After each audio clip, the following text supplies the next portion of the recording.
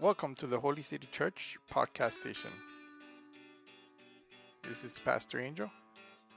If you missed Sunday's sermon or want to listen to it again, you're in the right place. We're glad that you can take the time to catch up as we go through God's Word together. So I hope you're ready, but if you're not, grab your Bible. Let's get ready for what God has in store for us today.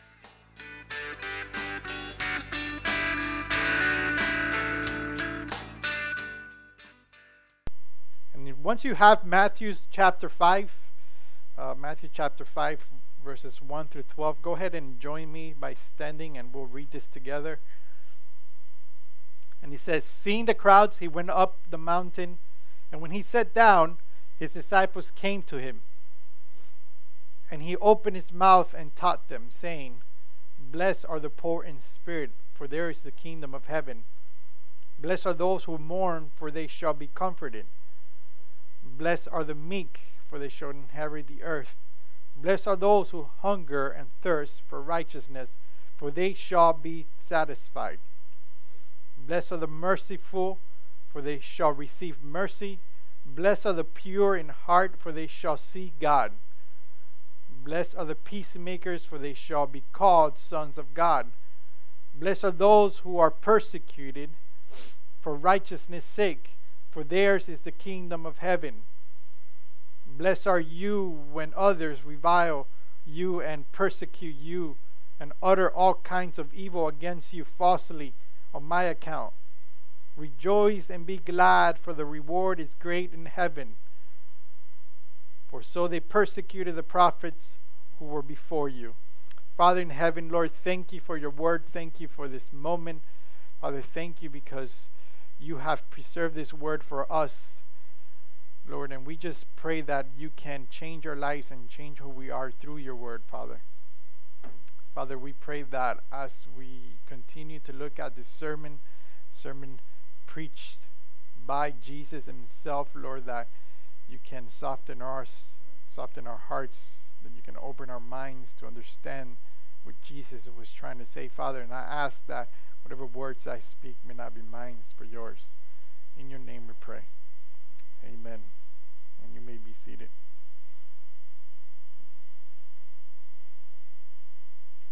We're going to look at the second half of these 12 verses. We looked at the first half last week. We're going to look at the second half this week, and I believe it was from verses 7 and on.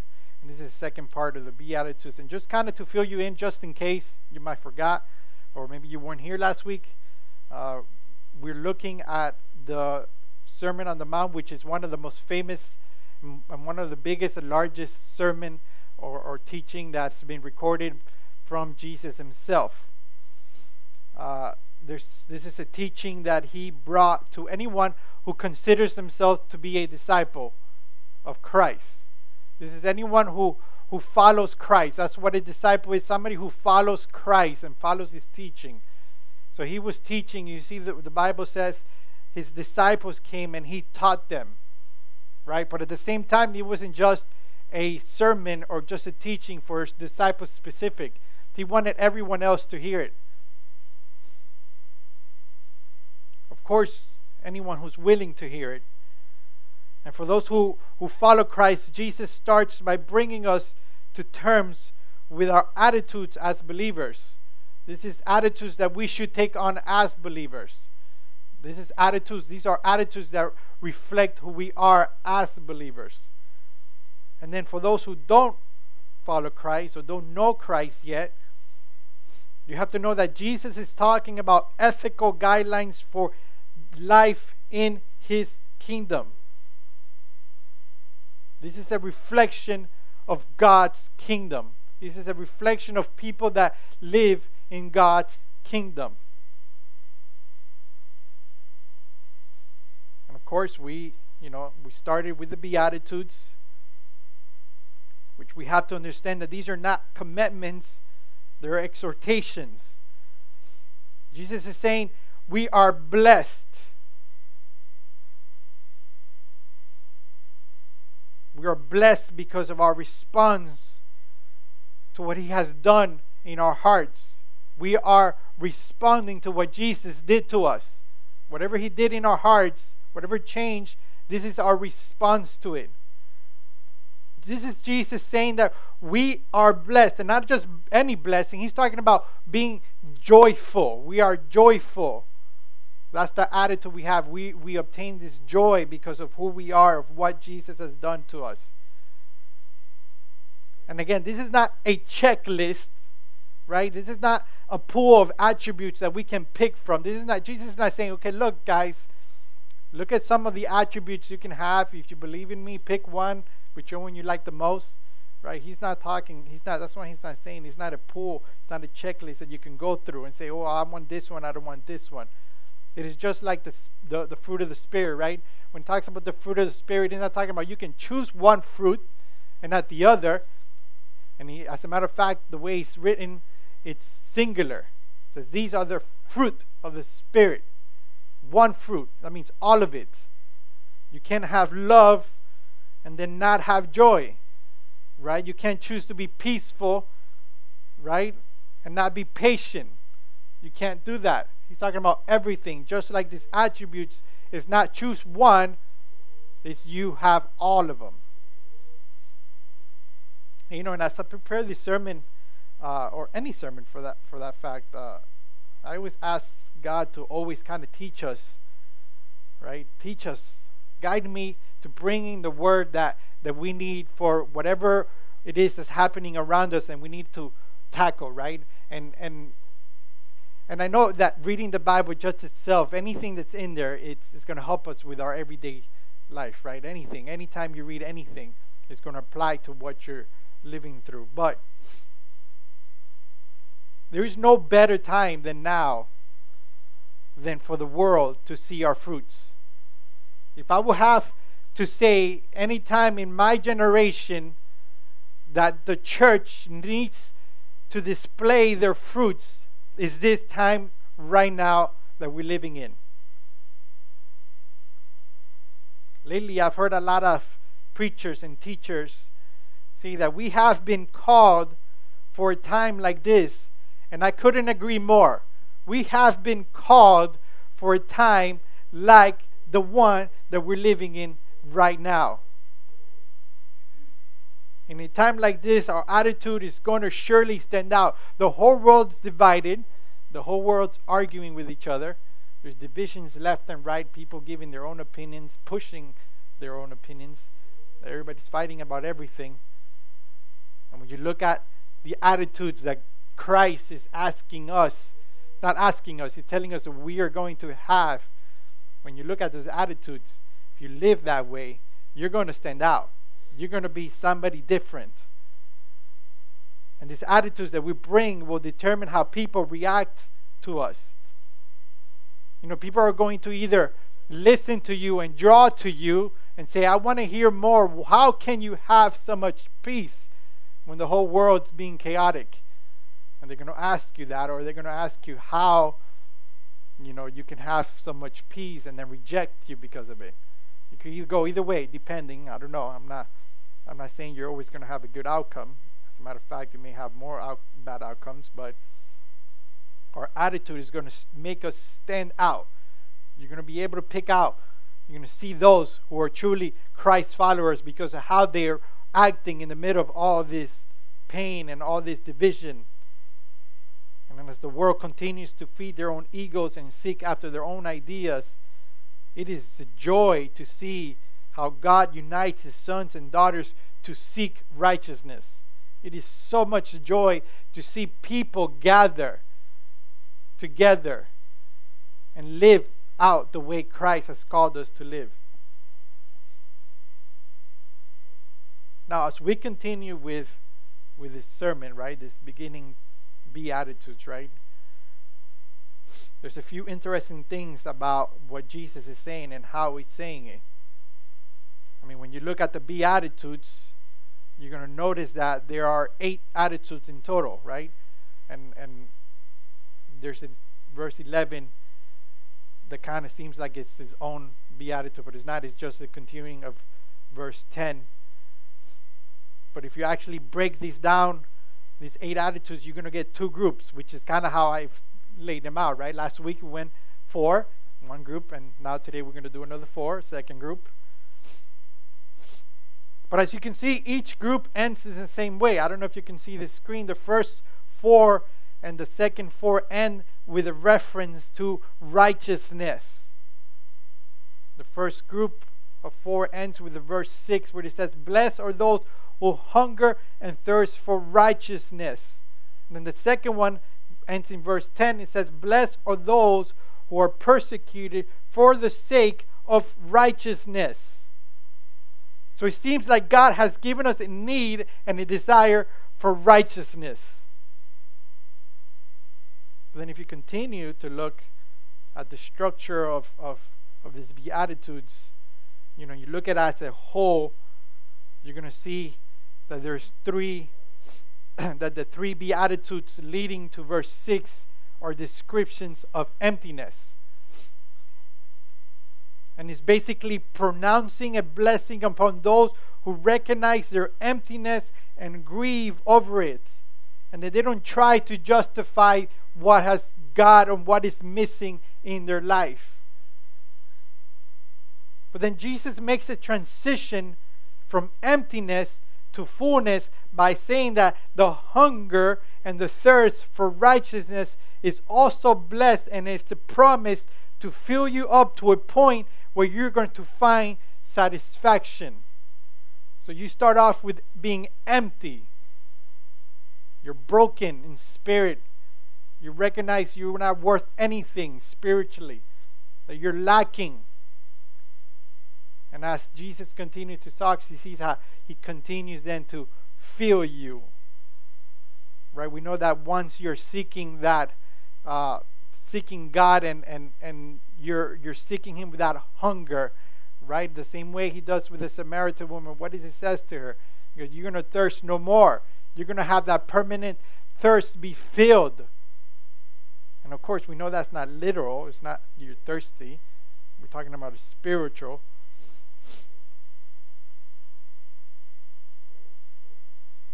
But this fullness can only be accomplished through Christ. There's no institution in this world can ever fulfill you the way God has and will fill you. So then we continue, right? We're going to start on verse 7, where, and remember, let's kind of keep this in mind as we look at the next 4 Beatitudes. At this point, we're filled, we're full already. Right? So we have to keep that in mind so we can understand what is Jesus trying to say. So when you look at verse 7, Jesus goes on and he says, "Blessed are the merciful, for they shall receive mercy." And Jesus is clear with what he's trying to say here. He's saying we should have a merciful attitude. You should be merciful.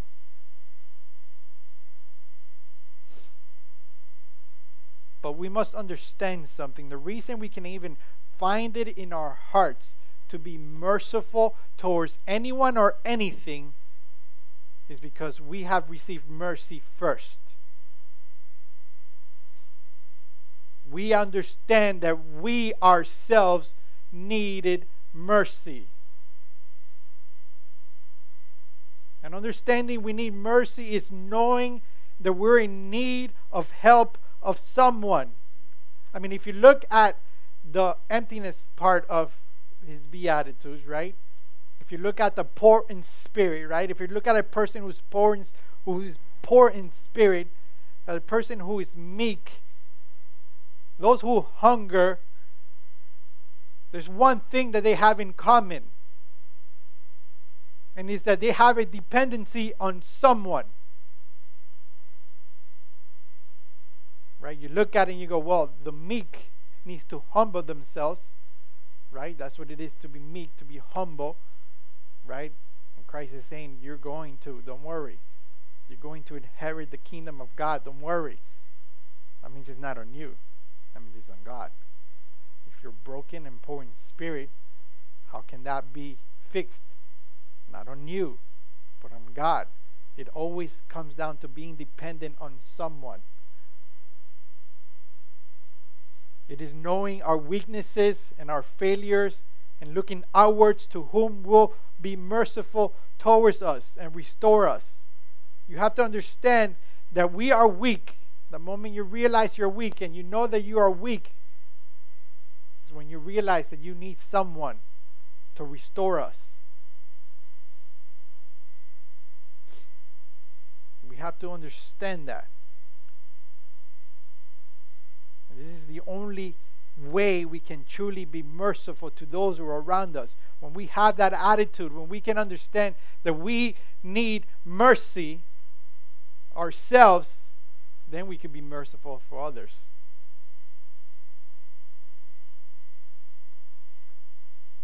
I mean, if you think about it, you see a person who's hungry, would you not feed the person? Right? You're like, of course I'll feed the person. But why would you feed the person that's hungry? Because you yourself understand what it is to be hungry. When you're starving, you have nothing. You know how much that hurts, right? So you experience that. So when you see someone who's hungry, you'll be like, man, I know how that feels. I know how that pain in that stomach where that person hasn't eaten for 2 days. So of course, I understand. Therefore, I can provide this person food. I'm going to, because I feel bad for them, because it hurt just like I know that hurts. It's the same thing. You can't be merciful if you do not understand that you need mercy yourself.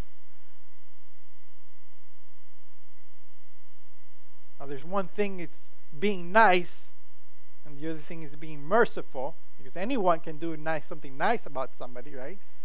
They can drop $1 in a little jar or a homeless guy. Anyone can do that. But another thing is being merciful. So to be merciful, it means that you're withholding a just punishment from someone who deserves the punishment. You're saying, hey, you did something to me, and I should retaliate. But you're not. That's what he's talking about. And I know that kind of, clicks with, I don't hope everyone, but I'm sure everyone. Somebody here has done, not somebody here, everyone here, somebody has done something to you that's been wrong. Right? I know I'm the first one to say, there's been many of people that have done wrong things to me. And many times, what they've done, it's perfectly okay to say, hey, you hurt me. I deserve for me to punch you in the face right now. Because they've done a lot of bad things to you. But we don't. Right? I hope not. A lot of things people do require that immediate retaliation, but we don't retaliate. Because being merciful is not taking the just punishment into your own hands, but leaving it up to God. You say, you deserve this, but I'm going to be merciful. I won't give you this, what you deserve.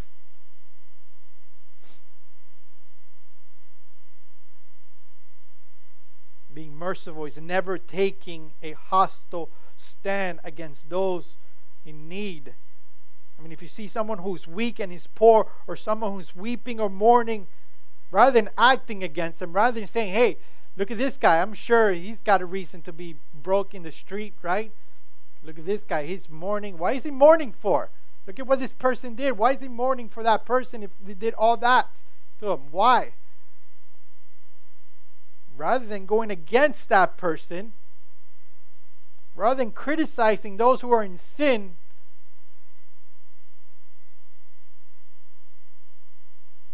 we must go to where they are, and we must sit with them, we must stand with them, and we must go with that pain with them. Don't go to them and be like, hey, why are you mourning for that girl, that guy that did all this to you? No, you go where they are, and you go, hey, you need a shoulder to cry on. Let's go. That's what's being merciful.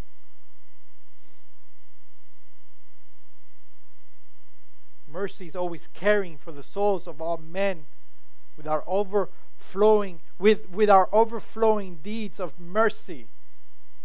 Right? We must do good things for those people. No matter who they are, no matter where they come from. We must do good to those people.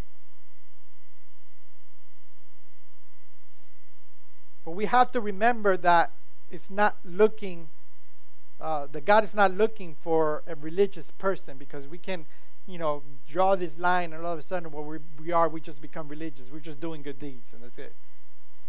Because Jesus himself said it to the Pharisees in Matthew 9, verse 13. He says, go and learn what this means. I desire mercy and not sacrifice. So what God really wants is for us to have feelings of affection towards him and mercy towards others.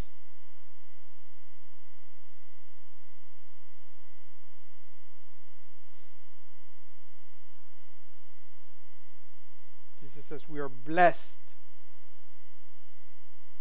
We are blessed. And we're going to be blessed. It's a future blessings. We've received blessings now, but Jesus here is talking about a future blessings. We've seen how many times he talks about the kingdom, right? About the future, right? About eternity, right? So we're blessed now because we have Christ. But he's talking about because you're merciful, you will be blessed. A future blessing, an eternal blessing. A lot of people look for those blessings. Hey, I'm nice all the time. I do good things all the time. Why am I not getting good things coming back to me, right? Well, I'm not living in that mansion yet, and I give to the homeless all the time, right? People look at it that way. For this is a future blessing. And we receive these blessings because we put everything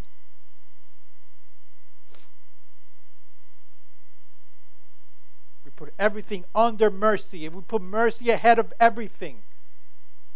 Even the just, we say, well, this guy does deserve that punch in the face.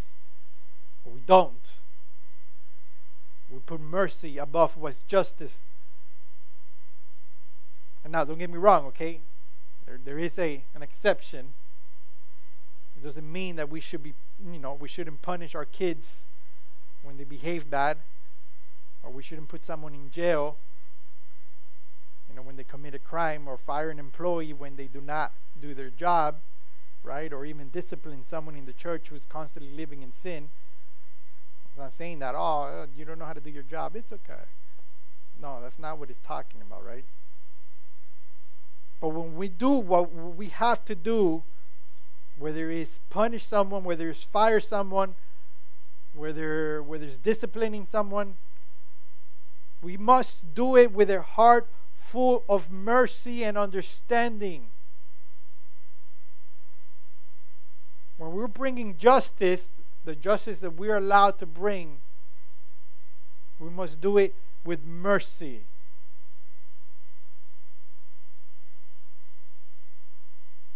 Now, as we continue, Jesus says in verse 8, blessed are the pure in heart, for they shall see God.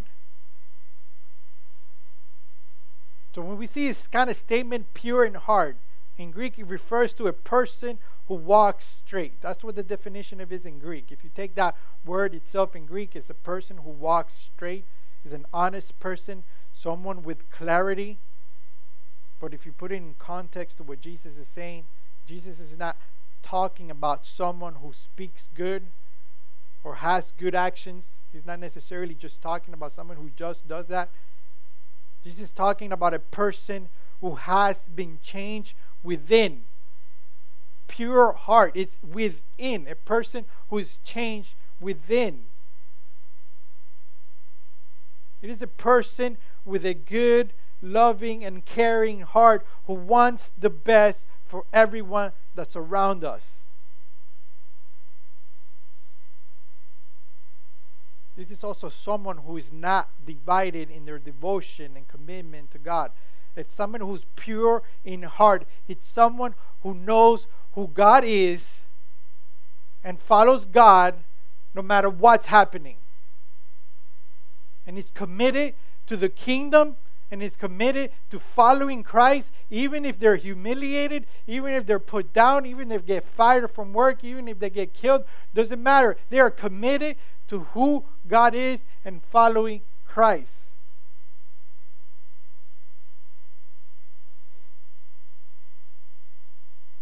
But at the same time, it doesn't mean that your actions won't reflect it. Because if you look at Luke chapter 6, verse 45, it says, the good person out of the good treasure of his heart produces good. And the evil person out of his evil treasure produces evil. So out of the abundance of the heart, his mouth speaks. So it is impossible to have a good heart and do evil deeds. You can't. If your inside is changed, if your inside is good, that's what's going to come out. So if you see that your actions are evil, then you better check inside, because that's what's coming out of that. So even though Jesus is referring to a spiritual internal state, we can't forget it is manifested outwardly. And I've said this many times. The decisions you make, the desires you have, the thoughts and intentions that you will have, they're all being led by your heart. That's where it's coming from. Your heart, your desires, everything. So if with a pure heart, you're going to make choices, you're going to make decisions that are based on God's will. But with an unpure heart, with an impure heart, you're going to do whatever you want. Because that's what the heart's telling you to do. Right? Where everybody always talks about, do whatever your heart feels, right? That's the right thing, whatever your heart feels. Yeah, okay. But what is your heart feeling? What kind of heart do you have? You have a selfish heart? Or do you have a godly given heart? Now Jesus says that those who possess this attitude receive the most wonderful reward. They shall enjoy a greater intimacy with God. This intimacy that you cannot even imagine you can possibly have with God because you have a pure heart.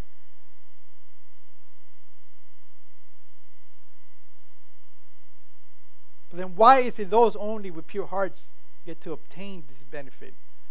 And it's because those with an impure heart are blinded by the pollution of sin in their heart. I mean, anyone who has an impure heart is just being led by sin, by rejecting who God is. So that's where you start sinning. Because you're saying, I'm not going to do what you're telling me, God. I'm going to do whatever I want. So then they're overcome with oppression. They're overcome with lust. They're overcome with deception.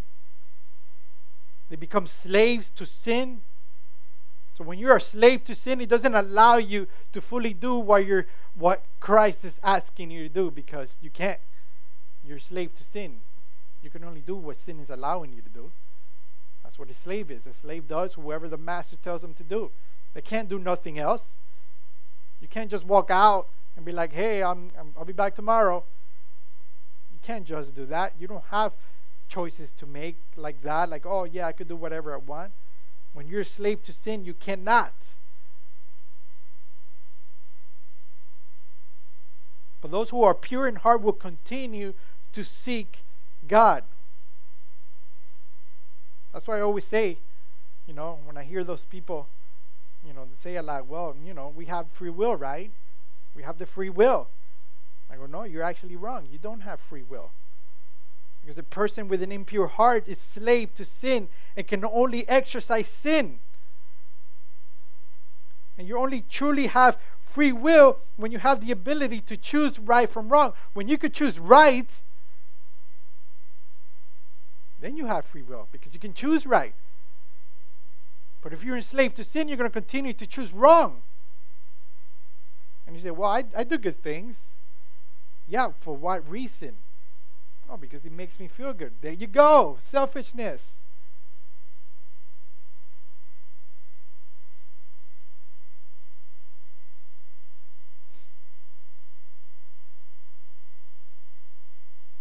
Those with pure heart, because of your pure heart, you will be able to be closer to God. Because you're going to be seeking God. You're going to want God. You're going to want the things of God. So therefore, you're going to have a closer relationship with God. So now Jesus continues and he says, in verse 9, blessed are the peacemakers, for they shall be called sons of God. What does this mean? Remember the context.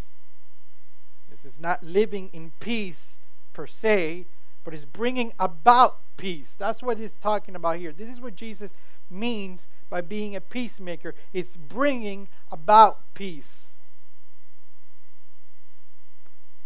I always used to think that this meant that we go out and solve everyone's problems, right? We see a fight, let's stop the fight.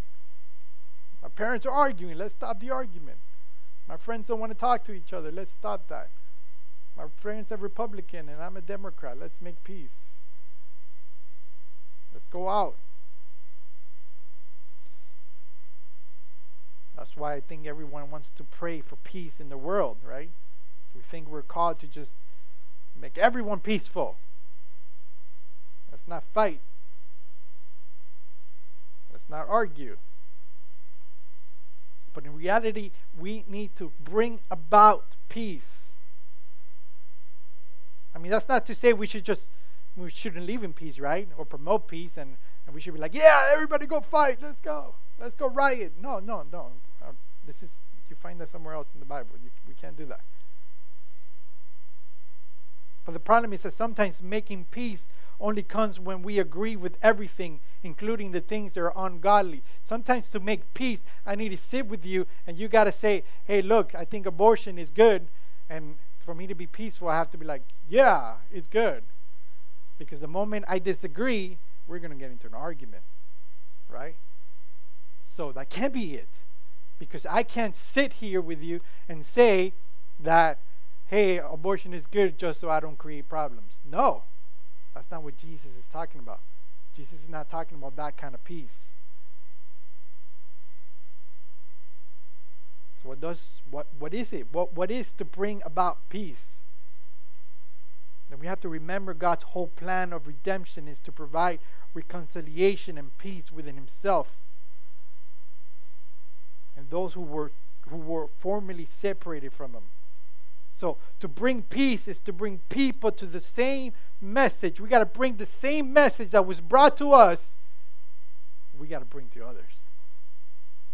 That's what bringing among peace is. Whatever message was brought to you that brought peace into your heart, you have to bring that message to others. And we all know what message that is, right? Christ, the gospel. That's what brought peace to your life.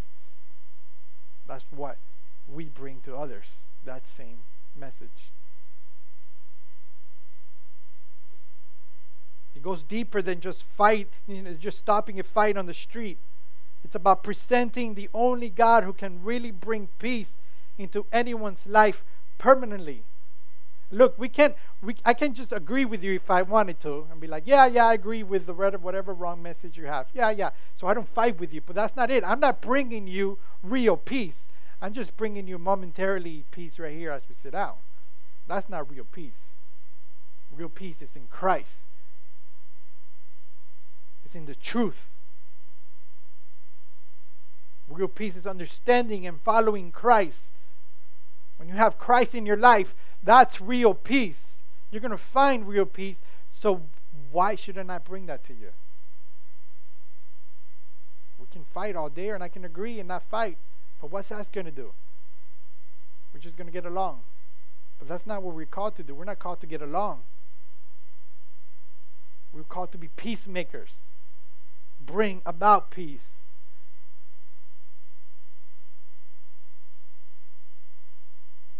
And who are these peacemakers? So those who are peacemakers are the first and foremost people who understand what true peace is. We have to understand what true peace is. If we don't, sorry, I know that's very hard words to say all at the same time. But if we don't understand what true peace is, how are we going to bring that to anyone? We're saying, well, true peace is just everybody getting along. It's not true peace. What are you going to bring? You're not going to bring truth. true peacemaker are those who promote the kingdom of God. Their lives are given to working from promoting the kingdom of God, reconciling adversities, quenching hatred, uniting those who are divided, promoting true understanding and love. That's what it is to bring peace. And you are peacemaker if you're bringing that into this world.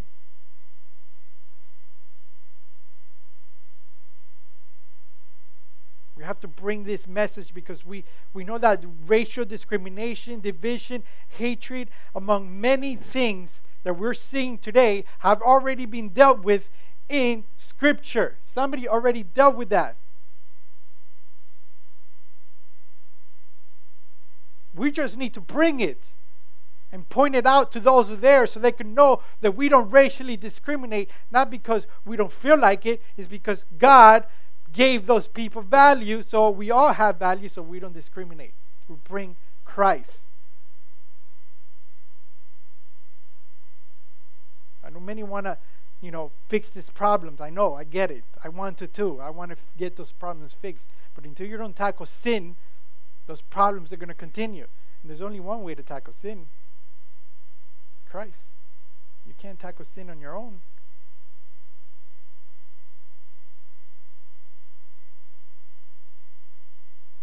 And let me tell you something, for those who like to pray for world peace, or maybe even carry that coexist sticker on their car. I'm not trying to be offensive, I'm not going to be. But the world will never be at peace.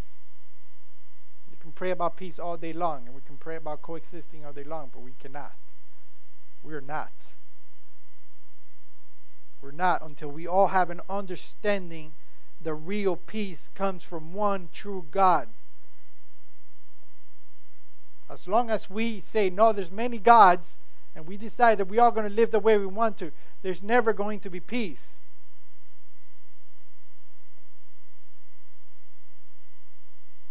Only when we have this understanding, when the whole world understands that it's through what God did is how we find peace, is when we are going to find peace. It's the only way we're going to find harmony. So rather than praying for world peace, let's start praying for people to find Christ.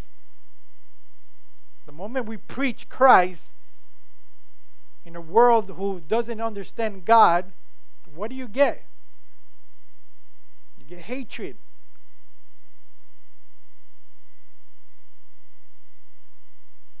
So what makes you think there's going to be peace?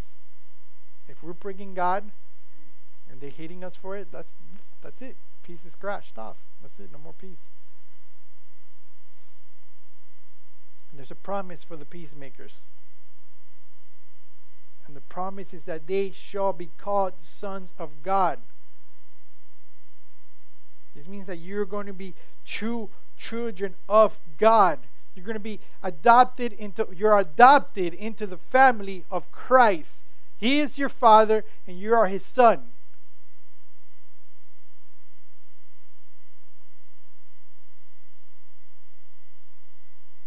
And here's why I know Jesus is not talking about just, let's all make peace right here. Let's make world peace. Let's get along. Look at the next verse, 10. Blessed are those who are persecuted for righteousness' sake, for theirs is the kingdom of God. Blessed are those who are persecuted for righteousness' sake.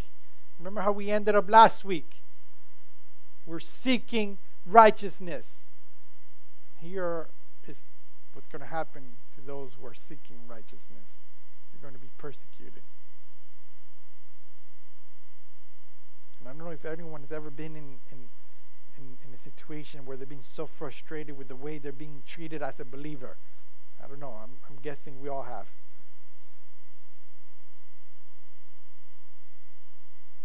You've been in that point where you're trying to be a believer and you're trying to preach the gospel and bringing good news to those people, and what do? They humiliate you, and to a point where you just want to cry, right?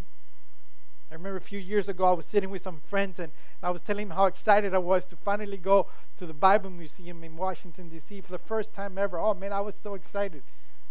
Brand new. I hear it's awesome. And I'm telling these friends of mine how awesome it is to finally get to do that.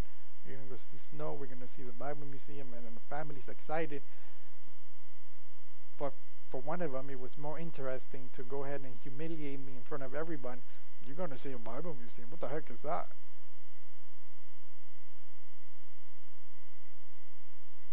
And most of you can relate, right? Trying to tell somebody how awesome God is, and all the response you get is laughter, or they call you names.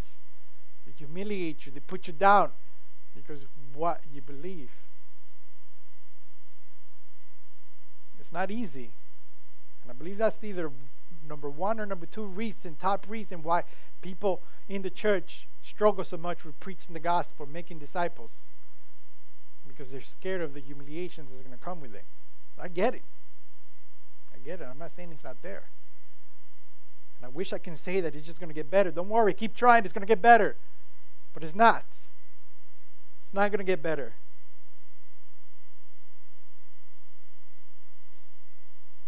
People are going to eventually reject you. But if you look at it in a good example, we can see Jesus' life.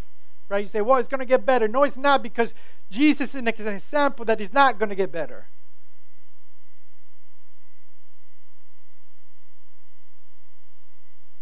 See everything Jesus did. And Jesus did a lot of things. Jesus healed so many people. But he still got persecuted. I mean, I have never healed anyone. I've never healed anyone. So if I get persecuted, I understand. But Jesus did awesome things, and yet he still got persecuted. So the way you live, the things you do, the things that you will say will attract people. It's going to attract people. And if you're not attracting people, it's probably because you're not doing something right. Now, those you attract are either going to be changed by the words that you're going to say to them, not by you, but by the words. And the words is God's word. Either they're going to be changed, or they're going to reject you. And the majority of the time, they're going to reject you. Just like they rejected Jesus. They're going to reject you. And you will be rejected. That's a certainty. You are going to be rejected. That's what Jesus said. Look, I'm going to change your heart. You're going to find emptiness, but I'm going to comfort you and fill you. You're going to find eternal peace. You're going to live righteously. You're going to love me so much that you will spread the truth. You're going to spread my word. You're going to bring peace. But people are going to revile you. They're going to persecute you. They're going to utter all kinds of evil things against you that are false. Just like they did to him, and just like they did to all the prophets. But he says, as you live this out, as you're going to get persecuted, as you live in a world where they're going to be constantly be put down, it says rejoice. It says rejoice. But it's not like, oh, okay, I'm happy. That's okay. No, rejoice. That's like jumping up and down with happiness. It's like leaping for joy. So it's not just being happy, it's just joyful. Rejoice that you're being persecuted. And be glad, because yours is the kingdom. So let the world trample you. Let the world dismiss you and call you crazy because you believe in Christ. Let them. We have a promise that we will overcome. And we have a promise that we're going to live eternally with Christ in heaven. That's a promise. So let them.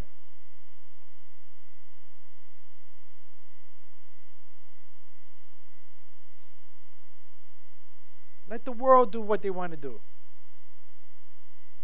The world doesn't understand that there's someone bigger than us, someone bigger than everything. That's what Jesus says. Forgive them because they don't know what they're doing. They don't understand. The world does not understand. That's why it's hard to just be, peaceful everywhere. Let's just be all peaceful. It's hard because they don't understand. So they're going to persecute you.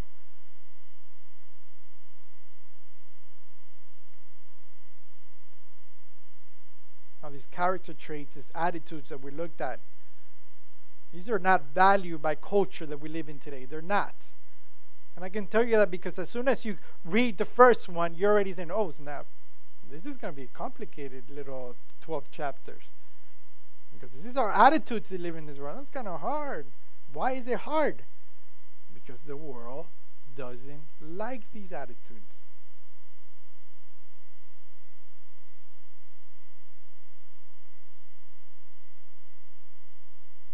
We all know what this world thinks of us. They have made it perfectly clear, especially the last couple of months, where the church has been called out by many false things. And I want to blame false prophets. It's their fault. Yeah, maybe. But Jesus says it's going to happen. Whether false prophets or not, it's going to happen.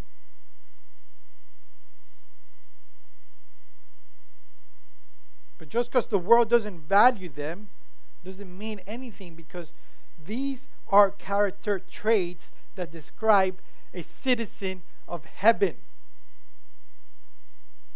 These is character traits of those who truly follow Christ. These are character traits of those who love Christ and love the church. And I like the way Jesus kind of lays out these Beatitudes, right? It's like a sandwich, right? First thing is like a sandwich. He starts with and kind of ends with the same promise. It says, "Yours is the kingdom of heaven." That's how he starts, verse 6. That's how he ends, verse 11. Yours is the kingdom of heaven. And secondly, this whole section, when you read it and you look at it, it's a picture of the gospel. God changes your heart. He opens your eyes. You realize how deprived you are. He changes your desires, your actions, your life changes. Many of those will see this and hate you for it. They will call you a sellout.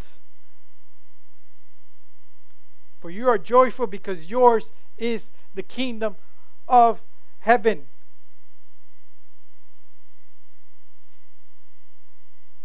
But this can only be possible through the work of Christ. There's nothing we can do to make this possible. This only happens through Christ. And if you're His disciple, this is a sure promise.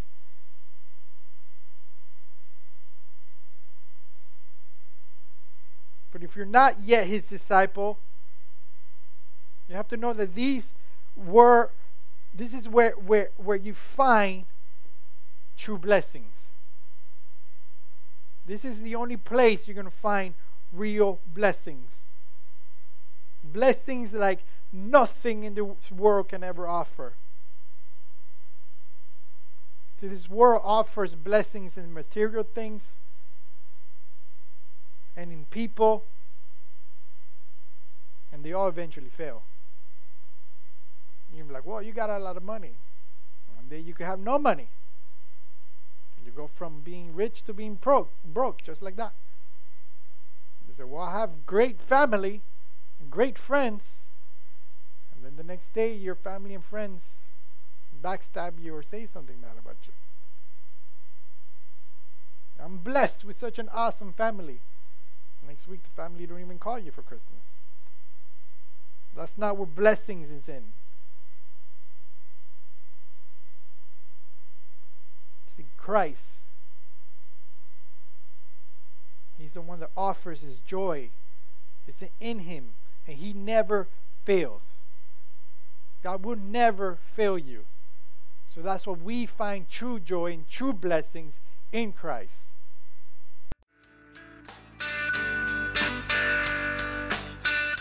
Hope you enjoyed this week's sermon.